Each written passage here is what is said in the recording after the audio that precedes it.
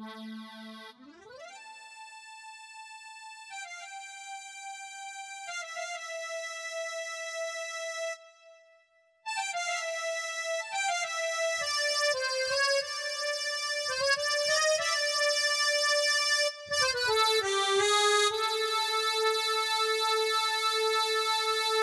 souhaite que vous aimez mes chansons et dansez quand vous l'écoutez. Et je souhaite que vous me comprendrez, mais je sais, ce n'est pas vrai.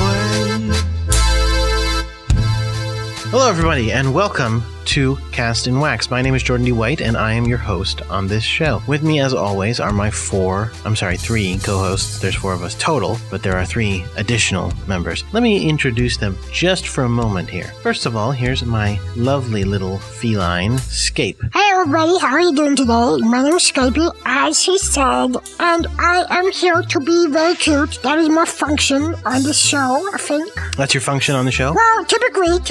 Yeah, you know, I was thinking we don't really talk a lot about the fact that you're a talking cat. That's a little unusual. No, not really. Most cats can talk. Oh, okay. And there next to him, we do have Mr. Frank Allen. Hello, everyone. My name is Frank Allen. I do want to point out that I don't think most cats can talk. No, most cats can talk, I think. What it is most cats don't talk to you. Well, I don't think they talk to anybody. Well, they don't talk to you, the listener who is hearing this and does not see them talk. But those of the audience who hear it, they're all like, yeah, my cat talks all the time. They know that that's true. Well, okay, that's an interesting way of pointing it out. I mean, basically, in other words, if someone thinks that that's not true, they don't talk to them. And if someone thinks it is true, then you're right. Yes, that is correct. You've worked yourself out a little niche in logic there. I call it the cute zone. Thank you. Frank, as you can guess, is not a talking cat. No, why? No, I'm not. I'm a human being. I'm a host. I'm a show host. I'm a interviewer, newsman, so to speak, lots of different things. Works in a supermarket. Well, as a day job, as a stupid day job, but my real living is made by doing things like this. By living you don't mean money. No, I mean like my emotional living, what makes it worth living, that sort of thing. Right. Okay. And our final co-host is Mr. Rory St. John, the extra historian extraordinaire. I almost said extraordinarian. Well, I am an extraordinarian as well, but I'm also an extra historian extraordinaire. Extra history, of course, for all those who don't know, is a subject in which we look at alternate reality history, the mapping of the universe, but not through the physical, spatial realm, but rather through the sideways realm of alternate history, of extra worlds, of parallel universes, things like that. I'm working overtime to create, like I said, a bit of a map of the multiverse with all of the numbers and all of the realities accounted for. Well, you can't do it. Well, you know, it's possible. No, it is impossible first of all, because everything you do is bogus, but even by your own logic, it's impossible because you said that the multiverse is infinite. Well, it is, yeah. So then you'll never be able to map it because how can you possibly, map something that goes on forever? Well, you're taking a very limited view, I would say, because there are lots of theoretical ways that you can do that. You can map it using infinity as a guidepost. What? By which I mean you could say, for example, that in this realm of reality there are an infinite number of, and then categorize. An infinite number of realities based on the alternate history of Hawaii. Well, that's very non-specific. That would be a useless and pointless map. Well, I mean, as of right now, you can't really travel the multiverse, so right now the map is purely academic anyway. I mean, it doesn't really come in useful. Then why are you doing it? Well, because I am an academic. You forget because I used to belong to an institute, the Brooklyn Institute for Extra Historical Studies, but you shut it down. It was because it was ridiculous. Look, because extra history is nonsense, but what I'm saying is, what's the point? The point is academic, yes. That is what I'm saying. I am a theorist. I am, in addition to, someone who does practical extra historical readings. Oh, highly practical. I also do more theoretical and more academic work in the extra historical field. That's why my work at the Institute was so important. I mean, hopefully I'll be able to continue it at some point, but for now, I've been focusing on as I said, the practical readings. But in the back of my mind, yes, there is this idea of mapping the multiverse in a kind of, impractical, hypothetical, academical way. So it's a way to do something totally useless and get paid. Well, again, that's if you want to put it in layman's terms, it's a certain possible description of it, but I would not do that, no. I mean, I think it's very, useful in a theoretical and academic way. It's not useful, no, to someone's life. But if someone were to do more studies of extra history, it would be useful to them. So as a reflexive tool and as a recursive idea. You're using a lot of language to say bullshit, I think. No, that's not what I'm saying. Well, that is what you're saying, whether or not you're trying to or not. All right, guys, all right. Let's move on. Although, speaking of extra history, what we move on to is the section of the show we like to call Extra History Now. Oh, that means time for the song, right? Yes, it is time for the song. And so we are going to do here a little song.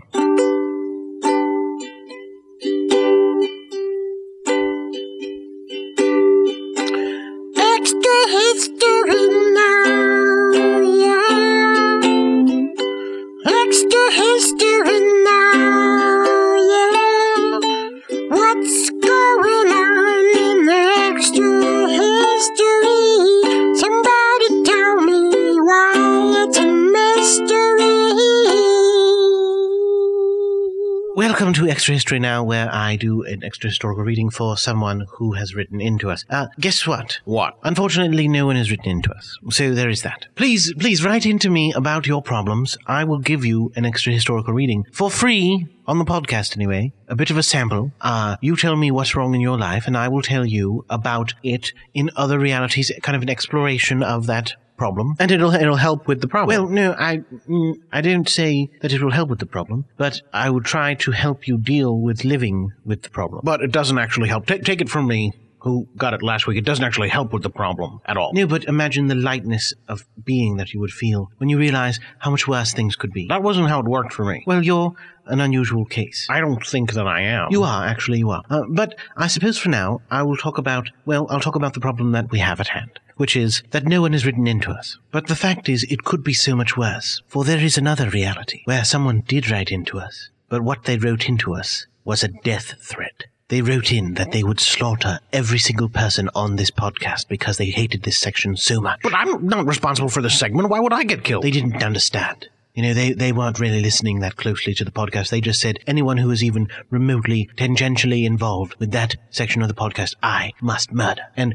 they did, in fact, come around and they developed sick and twisted torture devices to customizedly kill every single person here. For Jordan, they hooked him to a machine where they would constantly show him, on repeat, the last episode of Battlestar Galactica and the Watchmen film, and the only thing that he could do to stop it was press a button right near his subdued hands that would pour hydrochloric acid down his eyes into, his body and brain and all that. Eventually, of course, he was driven mad. It was only the very beginning of Watchmen, the first minute, and already he was started driven mad. He pushed the button, died in horrible screaming agony.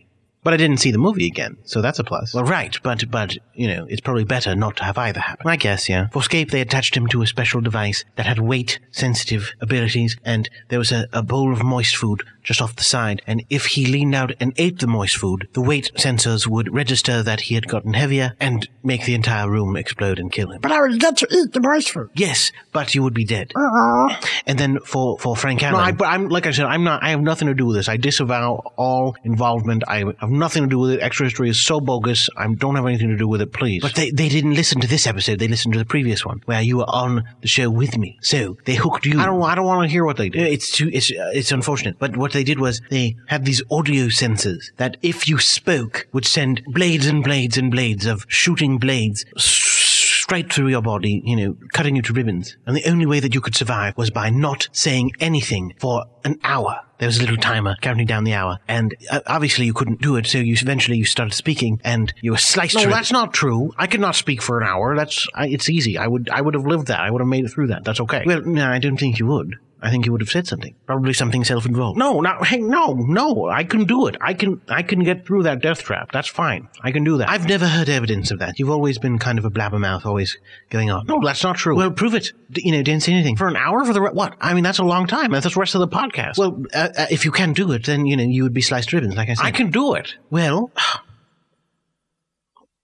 All right, you're off to a good start. Now, so that was what happened with Frank Allen. And then, of course, I was put in kind of this even more elaborate system by which I was sort of being forced to watch all of these things happen, to sort of show me the error of my ways, to try to get me to renounce extra history, of course. And, this person knows, of course, I will never renounce extra history. So they know they've got me dead to rights. But what happens is I manage to trick them into thinking I might renounce extra history, and at the last minute, I'm able to pull the gun away from them and, shoot them and get away. Unfortunately, again, it's too late. All of my friends are dead. The rest of the people on the podcast are dead. I'm left grief-struck. Oh, but you get to live. Yes, but how is it? But everyone I care about is dead. Well, the three of you. My mother's all right, so I probably go back to England. But the point is, it's a much worse reality because I'm glad that the three of you are alive. Well, thank you. You're very welcome. So that was our reading? Yes, well done. Extra history now is over.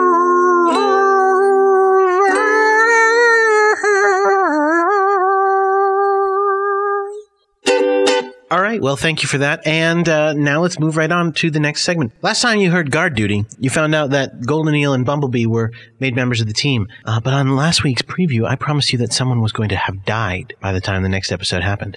Well, guess what? It's true. Let's hear it. The Earth Guard. The planet's most powerful heroes united in the common goal of protecting the innocent people of planet Earth and defending them from threats of all kinds.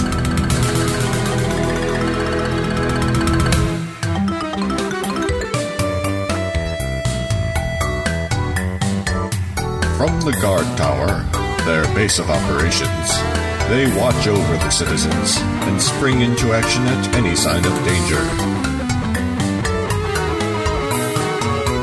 To that end, the Guard takes shifts monitoring events all over the globe. Sooner or later, they all have to take a shift of guard duty. This week, Bumblebee and Dr. Fast in Golden Opportunity. Oh yeah, you'll be a great addition to the Guard. Absolutely. Really? I mean, my powers aren't as useful as yours. Well, sure, but I'm the most powerful member of the Guard. We can't all be me. Your powers are very useful. We need a tiny flying girl sometime. You mean that? You're not just saying it. Oh yeah, totally.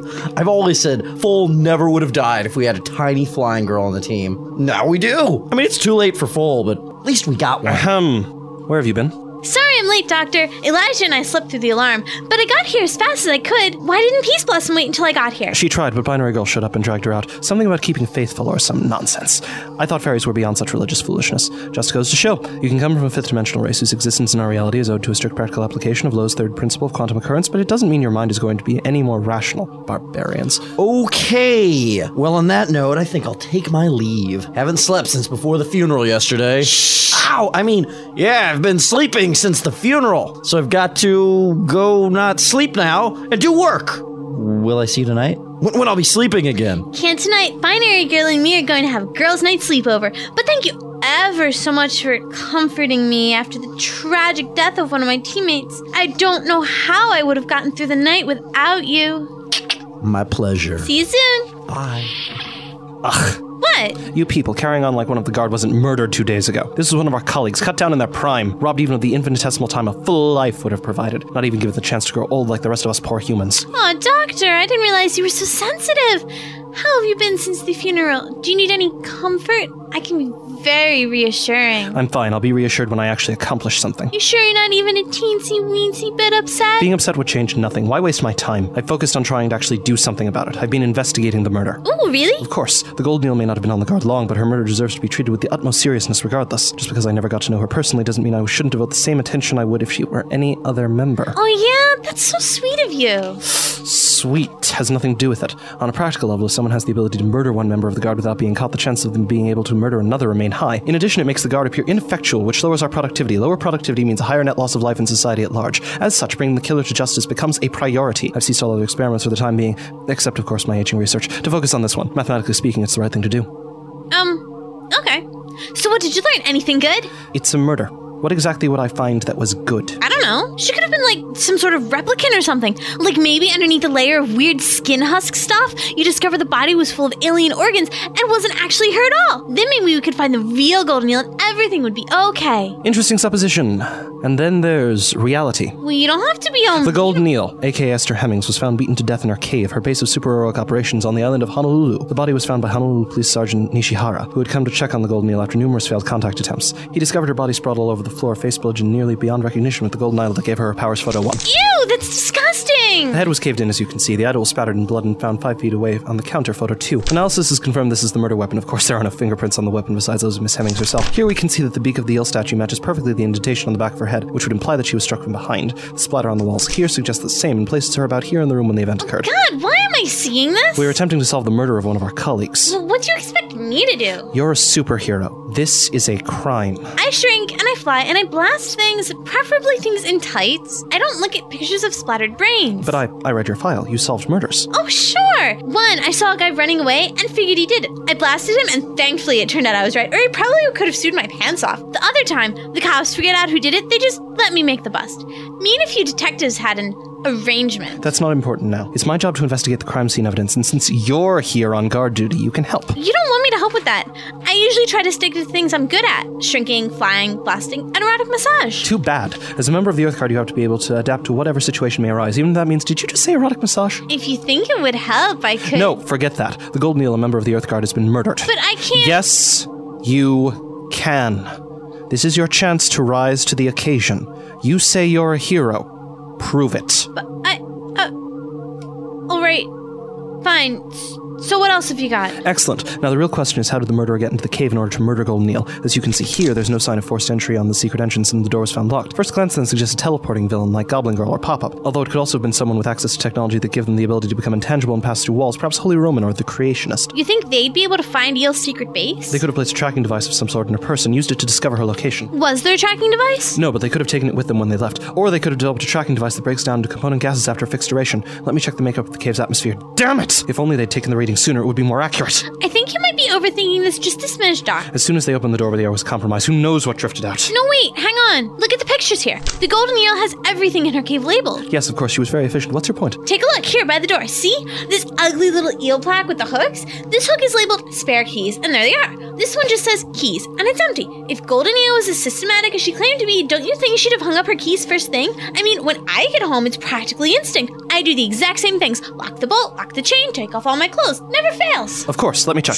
You're right, her keys are missing. They're nowhere to be found in the cave at all. Did you just go there? How did you get in? I can run through walls. But we're in space. I can run through space. Anyway, whoever murdered her must have taken her keys and locked up after themselves. And without forced entry, it would likely be someone she knew. Maybe it was a secret lover, meeting her for a tryst in the dark. Were there candles or champagne for two? No, she was actually in the middle of eating a ham sandwich. From what I can gather, it appears she was sitting at the monitor here, eating the sandwich, got up, walked over to the mirror, began brushing her hair, and then someone began bludgeoning her. So it must have been someone she didn't feel threatened by. A friend, or one of these police officers, or...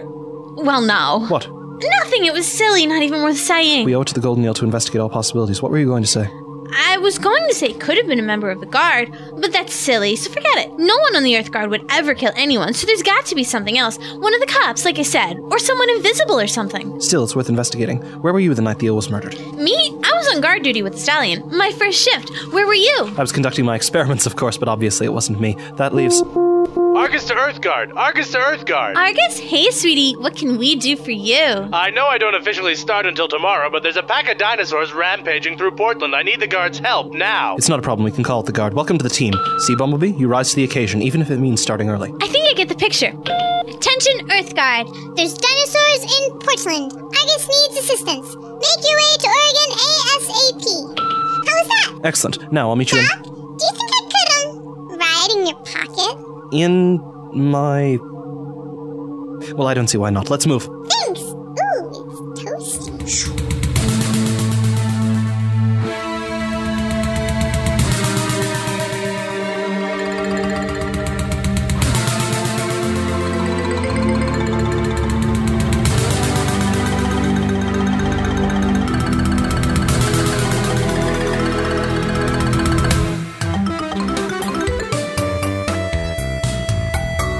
Guard Duty by Jordan D. White, with Michael D. Mikowski as the narrator. Daniel Schwartz as Dr. Fast, Guinevere Eckert as Bumblebee, Elijah Weberhan as Mr. Fahrenheit, Charles Berman as The Argus, with theme song by Michael D. Makowski.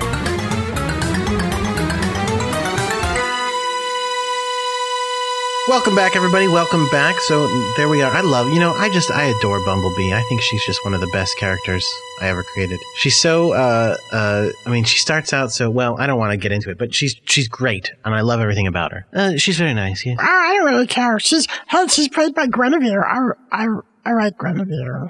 That's right. You had a crush on Guinevere. I forgot about that. Shut up, Dad! No, I didn't ever have a crush on Guinevere. I was just saying that I liked her. I like a lot of people. Yeah, but you don't have to. You don't mention that you like a lot of people. But you mentioned that because you have a crush. It's nothing to be embarrassed about. Everybody has crushes. No, Dad, not everybody, because I don't. So that's ridiculous. Of course you do. I don't. You can't say that I do if you want to be accurate, because I don't. So fine. Ridiculous, but fine. Not ridiculous, but fine. Anyway, what time is it? Oh, it's time for not extra history now, but rather more extra history, by which I mean, where are they now in history and this day in history, right, Rory? Absolutely, although in, the opposite order. Today is a very historical day. It's a very famous day in this day in history. Is it? Why, what is it? Well, I'll tell you. Hello and welcome to This Day in History. My name's Roy St. John and this is WHRW Binghamton. Back on July 20th, 1969, American astronaut Neil Armstrong became the first human to walk on the surface of the moon. 240,000 miles from Earth, Armstrong spoke these words to more than 1 billion people listening at home. That's one small step for man. No. One giant leap for mankind. No. We have to shoot this scene again. Neil, take 2. Would you please get your lines right? All right. The American public has got to believe this. Come on. Get that dog out of here. There are animals in the studio. It bit me. And somehow me too. What's going on? Oh, it's the Hound of the Baskervilles out of here. Wow. God. All right. I'm really angry. I'm foaming at the mouth. Let's do this scene. You're angry. I'm angry. It's gonna be the first man. One small step for man, one giant leap for mankind. Good enough. I know it has a small grammatical error, but it doesn't matter. It's good enough. I hate you all. Well, I'm a doctor, but too bad I'm British and hate all the Americans and don't want to give them their rabies shots. I hate British people too. That's not in the moon landing script. Oh, damn it. Get Aldrin out here! He's the first man on the moon! Why is it so dry on the moon? I hate Aldrin too. He's British, you know. I think you should all die soon. Well, all right. And to this day, the surface of the moon is littered with corpses, or so America would have us believe. Make sure that if you are bitten by a strange animal, you get your rabies shot. It just might save your life and history. This is This Day in History on WHRW Binghamton. But Houston, we have a problem.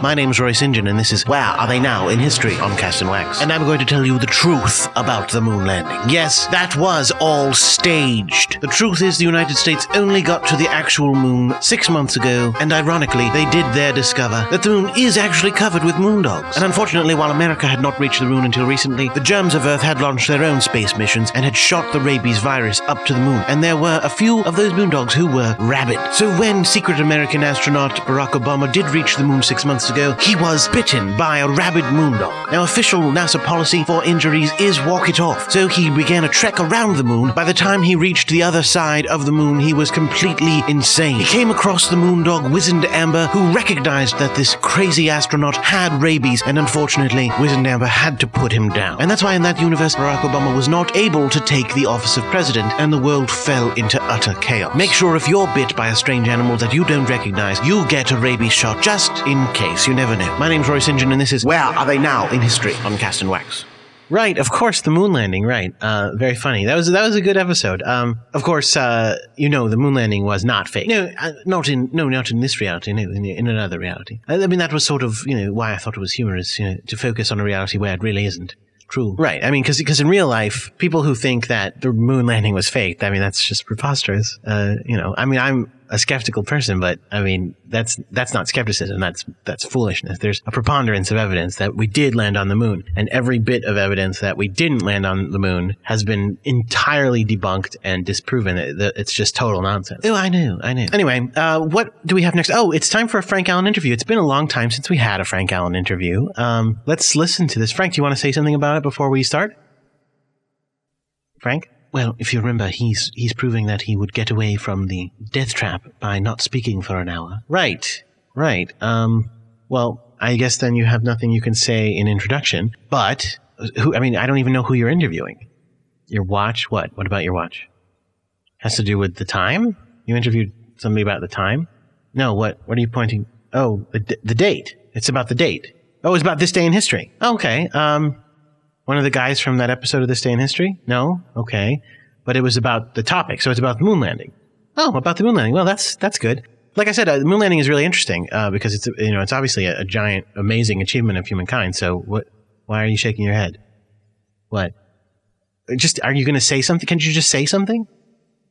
All right, well, whatever. I don't know what you're trying to say to me, but anyway, let's get to Frank Allen's interview. It has something to do with the moon landing. Let's see what. Frank Allen Interviews, starring Frank Allen. Hello and welcome to Frank Allen Interviews. We have a very special episode today. Today is the 20th of July, which is, of course, the date of the moon landing, or, for the sake of my guest, I will say the supposed moon landing. And I do have with us an expert on this supposed landing, Mr. Patsy Kennedy from the radio show Don't Believe It. Thank you for having me here. Yeah, absolutely. Thank you for saying also supposed, because yes, too many people just take it for granted that there was a moon landing, but in this case, there was not a moon landing. So, it's good to know that you are able to have an open mind when it comes to not believing it, which is what, that's what we advocate on the show, be ready to not believe, because sometimes there's things you shouldn't even believe. And the moon landing, like I said, is one of those things. Right. No, and that's good. I know Jordan is, Jordan who runs the podcast. He's a skeptic. He likes to be skeptical of things. So I'm sure he'll appreciate this segment being, as you said, skeptical of the moon landing. Yeah, because, okay, let's go through this. They say that in whatever the 60s or something, they landed on the moon, right? But there's so much evidence that says that no, that's probably not the case. Let's look at number one, okay? Number one is if you landed on the moon in the 60s, why is it that there's nothing going on now? If we actually got to the moon, don't you think that we would be doing stuff on the moon by now? Because how many other things that we started in the 60s that we're not even bother doing anything with at all, right? No, that's true. I mean, that's progress. So the lack of progress in lunar exploration or lunar colonization even. Yeah, colonization is what we were led to believe from many books that I've read, that this was where we were going. But look, I think it's more likely, okay, that they said, well, we need a little boost. Right? We're going to pretend we got to the moon, and then we'll start working on it then. We promised we'd get to the moon. We didn't. So we'll start working on it, and we'll do everything we can, and we'll pretend we keep going to the moon. And by the time we get, far enough along, we'll have figured out how to really get to the moon, and then we can just say, oh, look, we got to the moon, and we're going to start moving people up there, people who are interested or people who are undesirable, perhaps. I don't know what their exact plan was. But the point is, look, we used to have, in the 60s, we had, record players, and now we have MP3 players. It's a big difference. There's a lot of advancement there. So I'm just saying, where is the advancement, right? That's a good point. But that's kind of that's not actually evidence. That's, kind of a lack of something.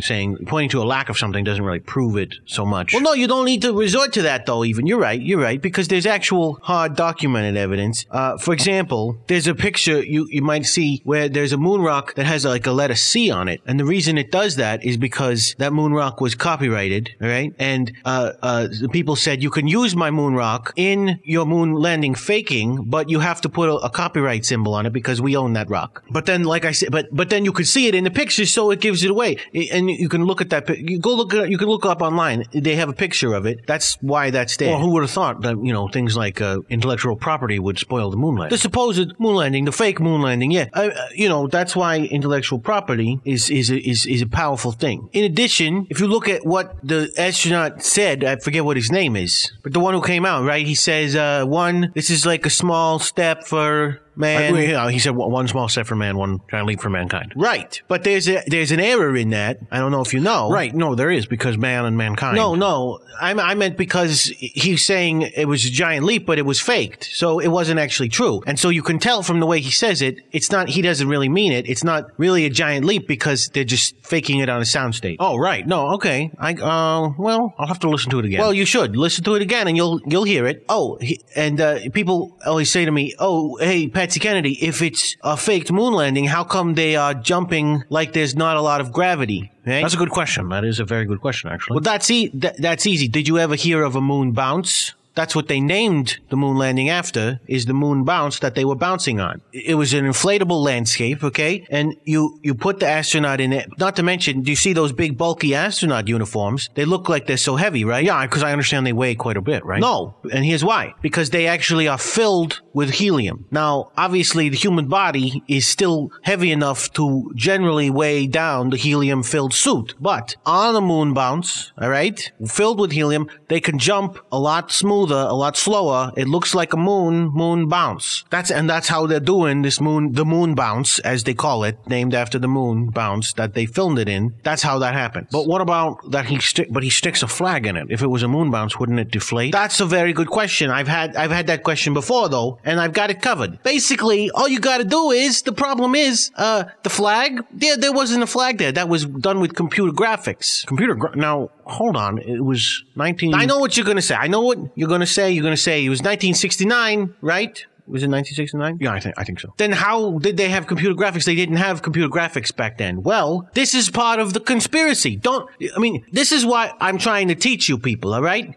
If the government says we don't have computer graphics, why are you going to just believe it just because they say that? Don't believe it, all right? If they say we don't have computer graphics, they might be lying. They had computer graphics back then. And the conspiracy is that they have been holding back computer graphics from the public to make it look like they didn't have computer graphics back then. All right? You understand what I'm saying? So what I'm saying is that they make computer graphics look bad for a long time so that we would believe the moon landing, but don't believe it. That's very interesting. Now, let me ask you this, Patsy. What first clued you in personally? What first made you realize that this moon landing was fake and was staged? That is a good question, and it's easy to answer because it is so prominent in my mind, all right, that I can remember it very easily. The first thing that really clued me in that there's something awry, all right, was did you ever see the moon lander, all right? And on the outside of the moon lander there is a little American flag picture, and underneath that it says United States. And I was like, at first I was a kid, I didn't know anything. I was just like, yeah, United States, that's what that flag means, hey, it's all good. But then it occurred to me, why are they putting the name on the outside? They launched the ship. They know what it is, right? And if there's nobody living on the moon, which is what they would have us believe, then who is going to see that United States in order to read it? It doesn't make any sense. And that's when I remembered the term cabbage head. Have you ever heard this term cabbage head? No. I guess, is that like what a Cabbage Patch doll has? No. What it is if you're watching a TV show, right, and a character is supposed to be an expert on something, but they have to play dumb in order to make the audience know something that the character should know. So, for example, if you're watching Star Trek and Mr. Spock has been to Starfleet Academy and he says, what is breakfast? And then Captain Kirk has to explain what breakfast is. Obviously he knows what breakfast is. He lived at Starfleet Academy. He lived on Earth. He knows what breakfast is. But why they say that is so that the people in the audience who don't know what breakfast is, it would be explained to them. All right. So the point is, the reason it's United States there is so that the people at home would go, okay, I understand now that this is the United States landing on the moon. So they wouldn't think it was Russia. No, yeah, because that's a good point. If they hadn't put the American flag and United States, then Russia could have stole the footage, release it first, and say, hey, Russia on the moon, right? They could have done that. So that's why they put the flag everywhere. But, like I said, if there's nobody living on the moon, who's going to read on the outside of the capsule, right? Doesn't make any sense. And that's what clued me in. That's what started the wheels turning in my head, so I would know things, so that I would understand. And that was the first time I really said to myself, why do I believe it? They said it, and I believe it. Why is that? You know what? Don't believe it. Very good. Now, let me ask you this.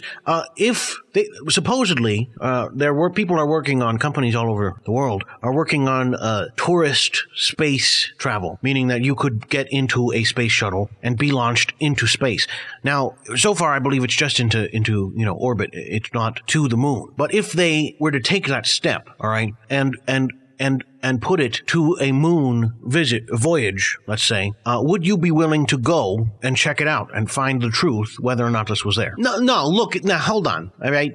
First of all, it would be a lot of money. I'm not going to waste my money because here's why. If somebody else wants to pay, I'll go. I'll say that. But here's why. Because I'm not going to believe it, all right? I'll tell you. Because already, without even going to the moon, I can already think of multiple ways that they could fake the evidence that they had been to the moon before. Here's how. All right, here's number one. I got a couple ways. Here's the first way. They don't actually go, you don't even go to the moon. If I get into a capsule, a spaceship, whatever, all right, and I think I'm launching, how do I know I'm launching? What's the evidence? Yeah, I can see out the window that the ground is getting further away, but that's the same thing I see at Disney World on the Peter Pan ride when all of a sudden I'm flying over London. Not only am I not flying really high in the air, that's not even really London. I'm still in Florida at the time. So what I'm saying is, how do I know I'm really flying? And now I know you're going to say, well, other people can see you launching as well. Well, for all I know, right, they put me into a secret chamber, simulate flight, and shoot a missile up into the air, and everybody goes, oh, there they are. And when it's up high enough, it blows up. I don't know. I mean, there's a lot of garbage in the orbit, so how would you even know? Right? Number two. Okay, here's number two. Let's say for a moment, and this is really pushing the limit, but let's say for a moment that there really is the ability to fly into space to where the moon is, right? Let's say they've developed that technology, and when I get into the ship, I actually am going to the moon, all right? That means they had plenty of opportunity to fly up already and put fake stuff down. They could say, oh, look, here, let's take a picture. We have the pictures from the fake moon landing. Let's just make it look like that. And then they would carefully lay down dust and put feet prints right at the right places and a little fake flag and a little fake lander. They had plenty of time if they could actually get to the moon. So even if I were to get to the moon and see the moon lander right there, you don't believe this. It doesn't make any sense. Don't believe it. Or is there anything that would prove to you that the moon landing did happen? What do you mean? Well, can you imagine a situation where you get some information and then you go, all right, I guess the moon landing happened? Well, yeah, I can imagine anything, yeah, sure. But it's not going to happen because it didn't. The only way that would be possible, right, is if the moon landing had happened and it didn't. So it's not, you know what I'm saying? Like, that would be a different reality, so to speak. Like, I probably wouldn't even not believe in the moon landing in the first place if it happened. The only reason I don't believe is because it never happened in the first place. You get what I'm saying? I'm not going to believe something that is totally untrue, and I'm not going to not believe something that is totally true. So you saying what would convince me that it's true is you're making a fallacious argument because you are, in asking that, assuming that it happened when it didn't. You're not allowing for the possibility that it didn't happen. You're supposing that it did, and I'm saying it didn't. So I can't answer that because you've begged the question. You've lined everything up against me. That's an unfair question. Well, I'm sorry. I didn't mean to make it unfair. No, you probably didn't even realize you were doing it. Don't worry about it. But I'm trained to look at these things logically and see what is going on and stuff like that. So I see these things more clearly than you do, I'm sure. But listen, it's not, that's the way it is. There isn't a moon landing. That's why I don't believe it. It's not going to be true. So, yeah. All right. Well, thank you for being on the show, Patsy. Oh, it's my pleasure. It's my pleasure. And if you want to hear my show, it's, of course, as everybody knows, it's on KSAC over in New Mexico, Roswell. So please, I'm sure we are on the internet somewhere. You can stream us, things like that. And we do the show. It's called Don't Believe It. And, don't believe the things that people are telling you about it. It's all true. Well, thank you very much. And thank you all for listening to Frank Allen Interviews. This has been a very special moon landing edition. Supposed moon landing edition. Well, no, it's really an edition. It's not supposed. But it's the supposed moon landing. Right, okay. Well, supposed moon landing edition of Frank Allen Interviews. We will be seeing you soon. Frank, that I just said, I guess you recorded this before I said it, but no, the moon landing was obviously real. That's ridiculous. Patsy's a nice guy. He's a friend of the show, obviously. But the moon landing happened, man. Yes, I mean, come on. I would think it was fairly obvious that the moon landing actually did occur. What? I don't understand. Just say something. Just say it out loud. What? We don't understand what. Forget it. Okay, we're moving on. Guys. We're moving on. Up next, we have, very special episode of Epic Echoes. It's the last episode of our 3rd season of Epic Echoes, meaning it's the season premiere, because Epic Echoes is a backwards series. For the last 10 episodes, you've been hearing the Flashback going up against the Vampiros, jumping through time, trying to wipe out the threat of the Vampirosian Empire. Well, now you get to find out how that adventure began. Here we are, Epic Echoes.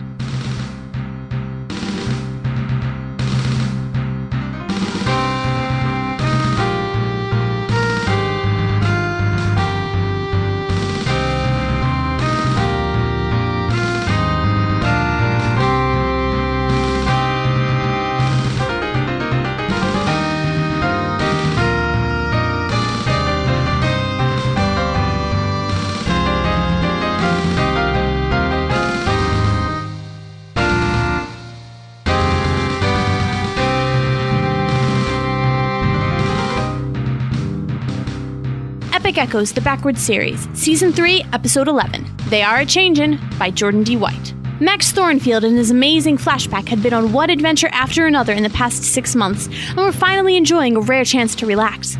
The pack's newest member, Furchus Fuzzbottom, was lounging about his quarters, engaging in recreational use of catnip, and toying with the cyber mouse they'd picked up a few weeks before. The newly re-effeminated Jill Slaughter was working on her rubber band collection, finally having the time to properly add the bands she'd been accumulating to the giant ball she was making. Just a little more, come on, and perfect. Jimmy Kovacs was reviewing the virtual recordings of the last 3 weeks of See Hollowspan, taking a moment to consider how serious his political aspirations actually were. Senator Gersberdler, you fool! The IO agreement should be at the core of any America-Europa trade agreement. Are you blind? Sarah Keene was making good on her bet with Dralis. She'd sworn she could make a meal out of the Salagotha they'd slain, and now, with the help of Centauri soy and some garlic and sesame, she was making it happen. Just wait until she tastes this bastard. Dralis Thornfield was in the gym, boxing with her shadow, taking advantage of the final hours of the spell that had made it into a separate entity from her. Give it up! You'll never be as good as the original— Oh! Alright. That was a lucky shot. Just try it again! The pack's perpetual house guest, Dr. Notorious Steloff, was in his guest quarters, feasting on the bananas that were his sole sustenance and dictating a new article on the potential for human photosynthesis. Accepting that the chlorophyll would change the glamour and makeup industry in a substantial way. Meanwhile, the team's leader, Max Thornfield, and his best friend and advisor, Molly Singh, were finally able to do the morning they'd been putting off for so long. They stood in full spacesuits in front of the engraving they'd affixed to the wall of the Flashpoint's vacuum garden. It looks just like her. Yes. Oh, Max, Julie's gone. She's really gone. I know, Molly. I know. We'll never see her smile again, never hear her crazy one God ideas, never get beat by her at Trivial Pursuit and get ticked off when she does that little victory dance she always did. You know what hurts the most? I never got up the nerve to tell her just how I felt about her. I always thought she knew, but I could never be sure. Just knowing that I'll never get the chance to tell the person it hurts. I wouldn't wish that on anyone. Max, I should tell you. Holy spokes! That sounds like a big one. What's going on? I don't know. We'd better get back inside. The two adventurers rushed into the airlock and met up with the full team gathered in their operations center moments later. Keen, what's the word? Bird. The bird is the word. Everybody's heard that the bird is the word. Don't you know about the bird? Everybody's heard that the bird is the word. Put the cat out. Got it. Come back when you're sober, niphead. There's massive amounts of chronal energy flowing through a time stream. Chronal? That means time travel, my specialty. What do you need me to do, Keen? It's not that simple, Jill. From the quantity of energy here, it looks like we're talking about time alteration on a scale we've never encountered before. Where's it coming from? Based on these readings, it flows from somewhere around the year 4000. 4,000? Oh, no. Oh, no. What is it? That's right in the heart of the Vampirosian Empire. The Vampirosian... What's that? The Vampirosian Empire. The Vampiros? It's only the most powerful Earth Empire of all time. The Vampiros are an offshoot of humanity created by Sir Hector Huntington in 1678, and who eventually take over, well, everything. Huntington? The guy who invented gravity? So what does all this mean? They're going back and changing history? It sure looks that way. Must have decided to start the reign a few thousand years early. Max, we've got to stop them and fast. If they change things before we leave, we won't even remember that things are different. Heck, they could change us out of existence. Great, Heisenberg! We'd better get a move on. But where do we begin? Look, everybody! We're getting a signal from the past! Onto the vid screen came the image of a man in the fancy dress of a 17th century English nobleman, resplendent and becaped with a large feathered hat. Behind him was a scene of smoke and destruction. Flashback, are you there? Flashback here, come in. Sarah, thank the heavens I found you again. I'm afraid that once more I must request your immediate assistance. The Vampiros are changing time. You've got to come at once. Again? There must be some mistake, mister. We don't even know you. So I've contacted you before you've even left your presence? Perfect. I'm Sir William Alfred Wickersham, 14th Lord Duke of Blackmore, formerly known as the Greater North Sea Continent of Britain. 17th century time traveler extraordinaire. Would that we had time for lengthier introductions, but I'm in immediate need. Suffice it to say, we should become allies in fighting the most horrible scourge of all time, the Vampiros. I'll feed you my coordinates, but you need to get here at once. We've got a time turner on our team, sir. We're never late. Let's go, gang. Flashback. No, Steloff. You stay here. Watch the flashpoint. There's no telling what could happen out there. Besides, considering our track record lately, an evil empire of the future should set us back, what, a minute or two? You can count on me. I shall anxiously await your return. The pack hurried, grabbed their gear, and the bleary-eyed, coffee-drinking Fortress hopped into their cat ship, the Marvin III, and took off into the time-space continuum. Slaughter flashed the whole lot of them to the coordinates the nobleman had given, and moments later the pack was in the sky of Germany, 1446. A beautiful sunset peeked over the mountaintops, coloring the sky the yellow to red of a ripe peach. It would have been a beautiful moment if not for the hordes of spacecraft buzzing around the horizon, destroying everything in sight. The pack didn't even have time to gasp before the Marvin took some serious damage. We're going down! Brace yourselves. The cat ship sped toward the ground at an alarming rate, but Molly, ever the skilled pilot, managed to pull up the nose at the last second, landing them roughly in the belly of the craft. The impact threw the pack around in their safety harnesses and wrenched the walls of the vehicle apart in huge gaping cracks. As the dust began to settle, the pack could see troops of Vampiros outside those cracks, heading their way. We've got to move. We've got to move now. This way! The forest! Run! What the mint is going on? We'll explain later, Cat. Right now we've got lives to keep from losing. Hours! Where's this Willie guy? Why did he call us here? He's not even around. I don't know, but these are definitely the coordinates he gave me. Maybe we should just go back to Flashpoint or group. We can't, Max. If we try to go back before we've stopped them from changing the past, who knows what we'll be going back to? We can't return to Flashpoint until we finish this. But who knows how long that could take? Quick, into this cave, and keep quiet! What are we even doing here? We don't know. Some dashing British gentleman called and asked us to come, but he never said what we should do here. So why don't we call him back and ask him? Yeah, why don't we? I'm on it. Sir William. What? Who the blazes is this? How did you get this number? I'm Sarah Keene of the Flashback. You called us. I'm afraid you're mistaken, miss. However lovely you are, I'd remember if I'd seen that face before. You didn't summon us to 1446? Heavens no! Why would I do that? I'm in Draculograd in 3939 dealing with the threat of the Vampiros. Mind if we join you? Fellow time travelers, please be my guests, sir. I could use all the help I can get. But, Max, how will we get there? We've crashed our only ship. We'll have to have Keene transport us to Slaughter time steps. But my teleporter... I know, Keene, but what choice do we have now? We're going to have to do our best. Everybody join hands. The Flashpack did as Slaughter said, and moments later they were speeding through both time and space again, this time with their flesh exposed to the time stream. It tingled a bit. When they re-merged with the normal time flow, they were on the roof of the Drang building in Draculograd 3939, just in front of the dandy Do-Right who'd summoned them forth. He doffed his cap to the ladies. Smashing, you made it! I'm Sir William Alfred Wickersham, 14th Lord Duke of Blackmore, formerly known as the Greater North Sea Continent of Britain, 17th century time traveler extraordinaire! Oddly enough, we've met before, briefly. I'm Max Thornfield. This is the Flashpack. Molly said... Actually, I know of them as well. There's a huge display about you in the Vampiropolis Museum of Natural and Unnatural History in a few years. They've even the preserved corpses of those of you they killed. You were apparently great enemies of the Empire, and I'm impressed. They kill us? Not in this year, so you'll all be safe for now. Especially you, Miss Keene. I'll see to that. With a flourish of his cape, Sir William gestured towards Sarah. With his other hand, he slipped an earbud into her palm. She blushed and looked to see if the rest of the pack had noticed, and found that they thankfully had not. All save Molly, who frowned as Keene slipped the bud into her ear and hit play, beginning his recording. Your beauty astounds me. I must see you again. In private, once we're out of this mess. Shall we say Venice, 1784? Keen blushed again as she noticed Sir William Alfred Wickersham, 14th Lord Duke of Blackmore, formerly known as the Greater North Sea Continent of Britain, looking her way expectantly. She nodded to him and tried to hide her glee. The way I see it, we need to figure out what the Vampiros are changing, how and when, and put a stop to it. I mean, if they're trying to get their empire started early... Early? Did you say early? Yeah, why? The Vampiros never had an empire. All this around you is a result of their already having manipulated time. You must have left your era after the changes had already begun. So where and when does it all start? I'm afraid I don't know that either. By the time I'd left the time stream, they'd already assembled the Time Guard to go back for their larger changes. I've no idea who began it all, but from what I can gather, the Vampiros were meant to have died out a decade or two after they were created. Great. So what are we supposed to do? Well, we could go to the furthest back the chronal energy stretches and see what we can find there. I'm reading 800 BCE, somewhere around Mount Everest. Suddenly, a flash of purple light burst across the sky, and more of the so-called Vampirosian Time Guard had the packing company surrounded. The guard looked quite a sight, their nicely pressed uniforms at odds with the horrific fangs that grew out of their jaws as they opened and closed their mouths in anticipation of the meals they were about to enjoy. Give up now, Flashpack, and we guarantee you will die painfully as we rend you limb from limb. Fight back, and things might get ugly. Leave me here. You go set things right. But William... Don't worry, Sarah. History books say I'll be saved by the cavalry at the last minute.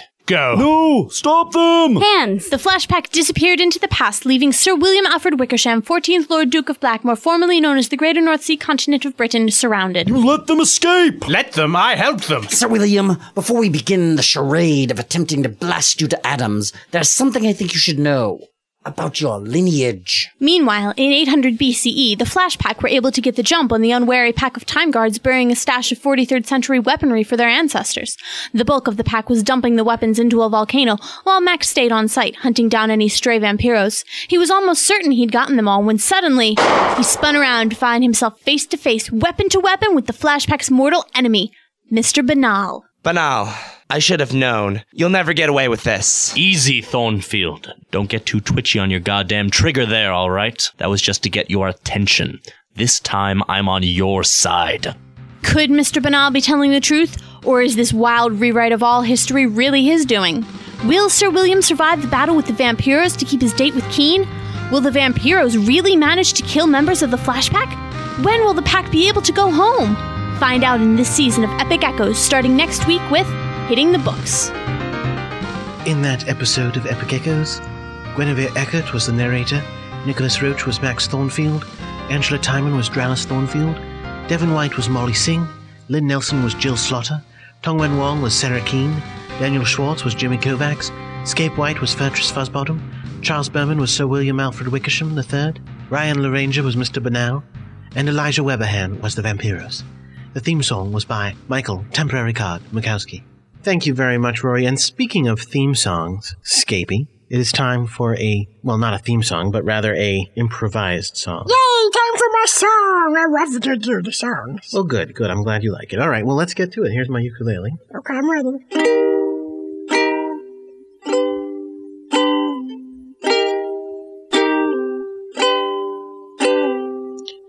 Did you see that magic that just happened? It was so amazing. They went up in the sky and then they went up way so high. Did you see the moon launch? When they launched to the moon, it was amazing. Yeah, amazing.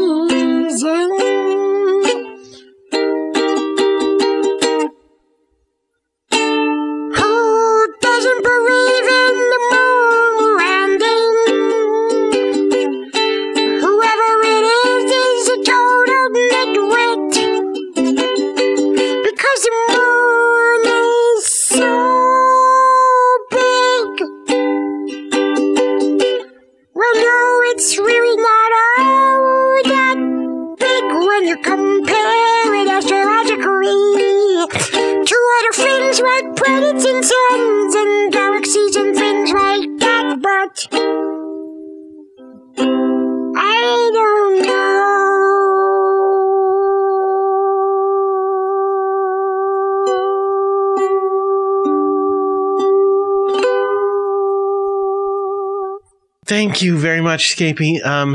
I liked the sentiment that moon landing was real, but I'm not sure where you were going with that. I wasn't sure either. That's why it kind of fizzled. It's all right. It's all right. Speaking of things that fizzle, we got no mail for this either. So fizzle out. If you want to write into us, please. We love to hear your feedback. You can write in and say that you have your problems for the Extra History segment. You could say that you hate Extra History, and that's why you don't write into that segment. You could write in about Epic Echoes. You could write in about the interview. You could write in about guard duty. Any of these things. We want to know what you think about all of these and more. castinwax@gmail.com. That's who you write to, and we'll read your letter on the air. You could write in and say that Frank Allen smells really bad, and it's kind of true, right, Frank? What? Why are you... What? That's not the pointer finger. That's not the one you're supposed to point with. Anyway, let's move on. Actually, there was one other thing we wanted to talk about, Scape. Now that July is almost over, it is sort of important that I check in about this. So you were accepted to the Rock Institute of Rock. What? The Rock Institute of Rock. Apparently you met someone from the Rock Institute of Rock, and they want you to go to their school. So...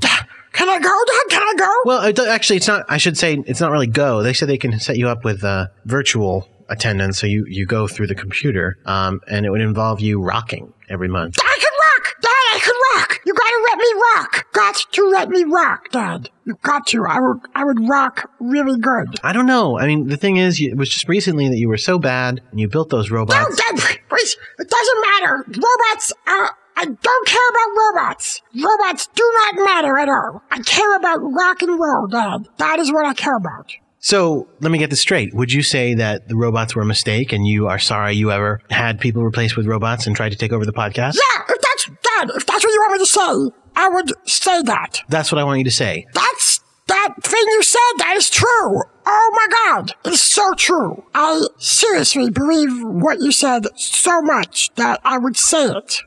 Can you actually say it?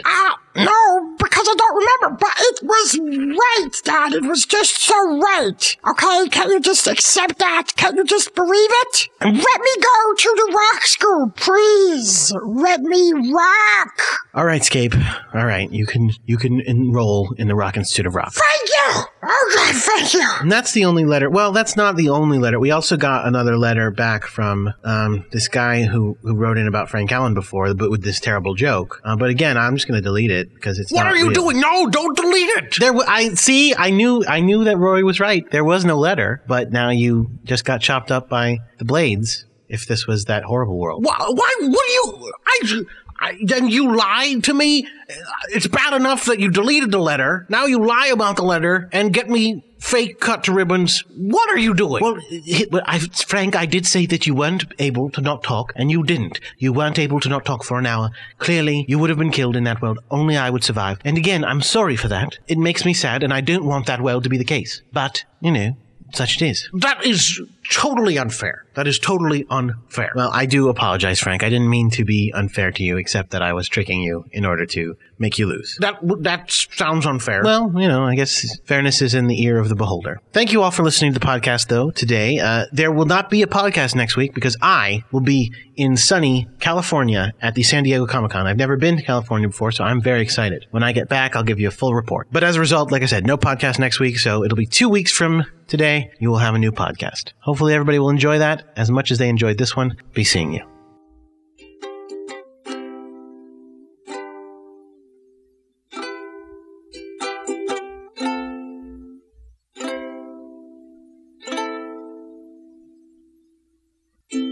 I wish that you would like my songs and would dance when you listen to them. And I wish that you'd understand me, but I know it isn't true. I wish that waxwork.com is a page that you visit. That's the truth, isn't it? And I wish it was page of the year, but I know it isn't true. I wish I was a celebrity that you would remember when your cat misbehaves. And I wish I knew how to fly, but I know it isn't true. I wish that my song was sung in English. That's my preferred language. And I wish that my French was perfect, but I know it isn't true. So true. On the next episode of Cast in Wax. Unlike Daughter, Pandora has some trouble hiding her covert activities. Is this a bad time? No, of course not. I was just, building something in the basement. And you brought your tools up to answer the door? Yeah. Is that a hacksaw? And on Tractor Fiction, there's some serious misunderstandings of what Jesus is all about. Tell me what you know about Jesus, Benny. He was a Jew. Some guy's killed on a cross because he wrote the Bible. Not quite. Jesus created the universe. A guy on TV said Jesus was only a man. That's a lie, Benny. Plus, we cover two very important historical events, which I'm sure you can tell from these clips. I am smartest person in country. Poof, poof. Glug, glug, glug, glug, glug, glug, glug, glug. And we're back to having another Scapy story. It's all coming your way in 2 weeks. On August 3rd. To waxwork.com.